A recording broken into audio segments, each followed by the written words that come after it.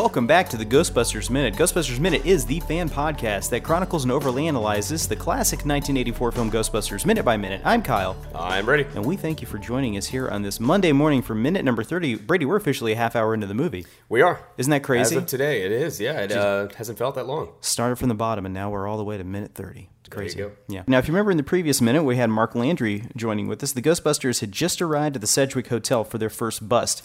After a bustin' through the hotel lobby doors, see what I did there? Oh. Venkman asks, "Hey, anyone seen any ghosts?" And that's where we pick up on minute number 30. The Ghostbusters are approached by the hotel manager, who thanks him for coming so quickly. Peter is surprised by his appearance and jumps out of the way, blurting, "Jesus!" At 30 minutes, 8 seconds, the hotel manager, who was played by Michael Ensign, shows up. He tells the Ghostbusters that the guests are asking questions and that he is running out of answers. Peter asks him if it has happened before. At 30:12, the hotel manager tells Peter that most of the staff knows about the goings-on the 12th floor. He goes on to add that the disturbances have been quiet for years, up until about 2 weeks ago. Interesting that this started 2 weeks ago. At 30 minutes, 20 seconds, Egon asks the hotel manager if he's ever reported it to anyone. The hotel manager tells him, "Heavens no." The hotel manager then says that the owners don't even like for anyone to talk about it. At 30 minutes, 28 seconds, the hotel manager asks the Ghostbusters if they could have it done tonight. The Ghostbusters reassure him that the problem will be solved tonight. At 30 minutes, 33 seconds, Ray tells the hotel manager that they handle this sort of thing all the time, as he puts his ecto goggles on. At 30 minutes, 34 seconds, we hard cut to the hotel lobby elevators, in which actor Murray Rubin is waiting for an elevator. At 30 minutes, 38 seconds, the Ghostbusters step toward the hotel lobby elevators and are given a long look by Murray Rubin, who is also smoking a cigar, by the way. At 30 minutes, 43 seconds, Rubin asks Venkman, what are you supposed to be, some sort of a cosmonaut? Venkman laughs and tells him that they are exterminators and that someone saw a cockroach up on 12. At 39:52, Rubin responds with, "That's gotta be some cockroach." Venkman tells him, "It'll bite your head off, man." At 30 minutes, 55 seconds, the elevator doors open up and the boys are given strange looks by people stepping off the elevator. At 30 minutes, 59 seconds, Ray asks Rubin if he is going up. Rubin tells Ray he'll take the next one.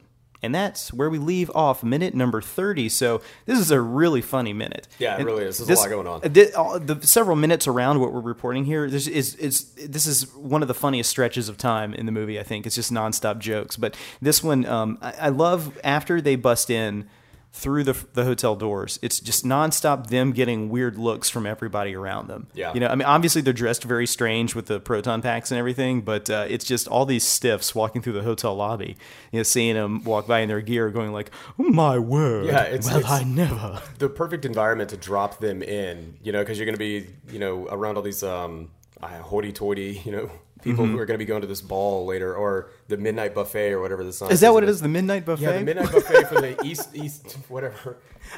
Whoa. Sorry. Yeah. A midnight buffet. This scene and this shot is almost identical to the moment earlier on in the movie when they're walking with the library manager. Yeah. And Bill Murray is even like messing with him by just kind of, I don't know, he's messing with him while the other ones are, well, he's kind of giving them the lowdown on what's been going on. I never made that connection before until you just said that it's very similar to it. They're both dolly shots, you know, which is not, it's not actually a tracking shot. Tracking shot is when the camera actually goes from side to side and you're looking at an angle. That's right. or at someone from the side going forward. This is like, I know there's something called a follow shot, which would be like all those shots in The Shining where the cameras go, the Steadicam's going along behind Jack Torrance as he's walking down the hotel lobby. So this is like a reverse following shot because the Ghostbusters are following the camera. And I think the even the placement of the characters is the same as that shot, so it's strange. But it's a very long shot. It's about 40 seconds continuous from when they get to the door to when the hotel manager leaves them. That's right. So, and the way it's so funny because, you know, a couple of times so far in the movie they've been lying about how many clients they have, how active their business is, and everything. And they're doing that here, and then Ray is, of course, you know, saying like, "It's okay, we do this kind of thing all the time," and Peter's just continuing to screw with this guy just for his own amusement, and it's hilarious. It's funny. Previously, like you were saying, we had Dana Barrett come over, and you know, Peter says like, "Oh, this happens all the time. Just weird kooks come in off the street, and you know, they're looking for attention." And then later, Ray is like, "Oh, you know, toasting to our first and only customer." So they keep telling people, they keep blowing themselves up by saying like, "Oh, we're a bigger organization than we are," which you know, there's no fault in that. Sometimes you kind of want to sell yourself better than you actually are. Yeah, story of my business. So a little bit of trivia on the guy by the elevator. As you said, his name was Murray Rubin. Murray Rubin, yeah. Yeah, in an original draft, he was actually addressing Winston. Which, really? Yeah, it gives you the idea that, Winston was going to be around from the beginning. And if I'm not mistaken, the primary Ghostbuster, the main protagonist. Well, originally it was supposed to be Eddie Murphy, right? That's right. Yeah. Who would have been the biggest star out of the entire cast at that point. So just crazy to imagine. Yeah. How he's not really. I don't want to say he's not relevant anymore, but you just don't see him that much anymore. Eddie Murphy? So, yeah. He's made his money. He's just living as a recluse now, true. I think. Well, he's got more Haunted Mansion movies to make. Yeah, so. And Daddy Daycare. Bowfinger, too. Yeah. There you go. So Murray Rubin, the actor who was by the elevators, he's actually a pretty accomplished TV actor, but Ghostbusters was his first performance. Really? Yeah, well, he had some, I think maybe one, smaller indie movie that he had done, but Ghostbusters was his first big on-screen appearance. He also appeared in Ally McBeal, Roseanne, Seinfeld, Mad About You, Cagney and Lacey, Hunter, Highway to Heaven, and Curb Your Enthusiasm, to name a few. You can go through his IMDb. If there was a TV show made, Who was he on Curb? I don't know. Probably just, it might have been a smaller part. I didn't check that out. But Ghostbusters was one of his first acting experiences. Now, we talk about an actor who didn't have a whole lot of prior work, but Michael Ensign, who plays the hotel manager, is actually a very accomplished actor, part of the Royal Shakespeare Theater. But he was also in Seabiscuit, Midnight Express, and War Games, which will come in maybe in the next minute. We have somebody else from War Games. And a personal favorite of yours and mine, the Steven Soderbergh film Solaris. He's in Solaris? He's in Solaris, yeah. What? Yeah. Who is he? I don't know.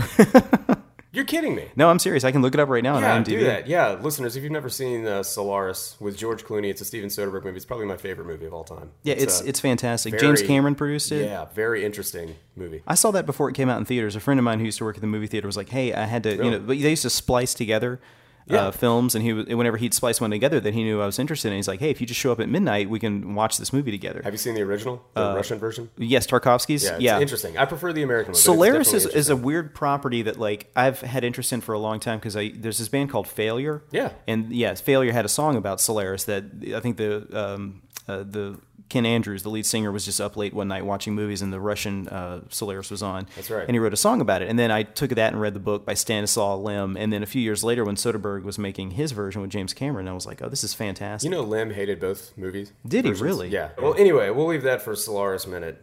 Okay, so let's see. We've got the tracking shot.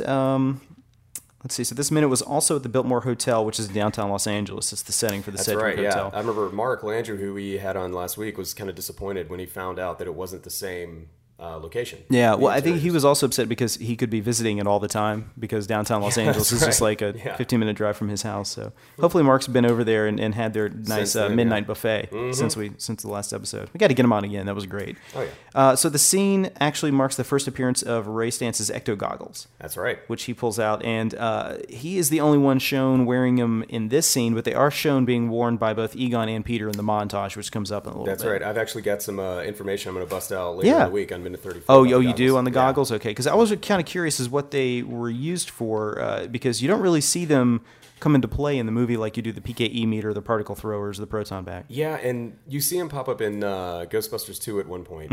And but yeah, I think it's minute 34 we're going to be covering in a few days. I've got a bunch of cool information on it. That's fantastic. The first time that you actually see through them. Oh, really? Oh, okay. Wow. How about that? So let's see. Well, I think that's just about everything that I have for this minute. Do you got anything else? No. But this minute, just to go back to it real quick, it's really funny. Like, you kind of get the nonchalant attitude of Peter Venkman in this minute. Oh, he's very Peter Venkman in this minute. Yeah, you got Peak Peter as walking through, kind of like overselling the Ghostbusters to him. At this point, price has not been discussed, by the way. That's right, yeah. It's kind of a good idea before you do this is to, to tell people, like, hey, before you do the job, you might want to go over, hey, here's what we're going to be covering today. And it's funny that this is their first bust, too, and they're already running a special on containment. Yeah, exactly. So, all right. Well, that's everything you got. That's everything I got. That's it. Fantastic. Let's go roll into minute number 31. Let's do it. All right, guys. This is Kyle for Kyle and Brady here. And just want to remind you that death is but a door, time a window.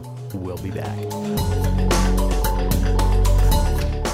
Ghostbusters Minute is a fan-supported podcast. To become a patron of Ghostbusters Minute and gain access to exclusive weekly bonus content, visit us at patreon.com/gbminute. If you like the podcast, then leave us a review on iTunes.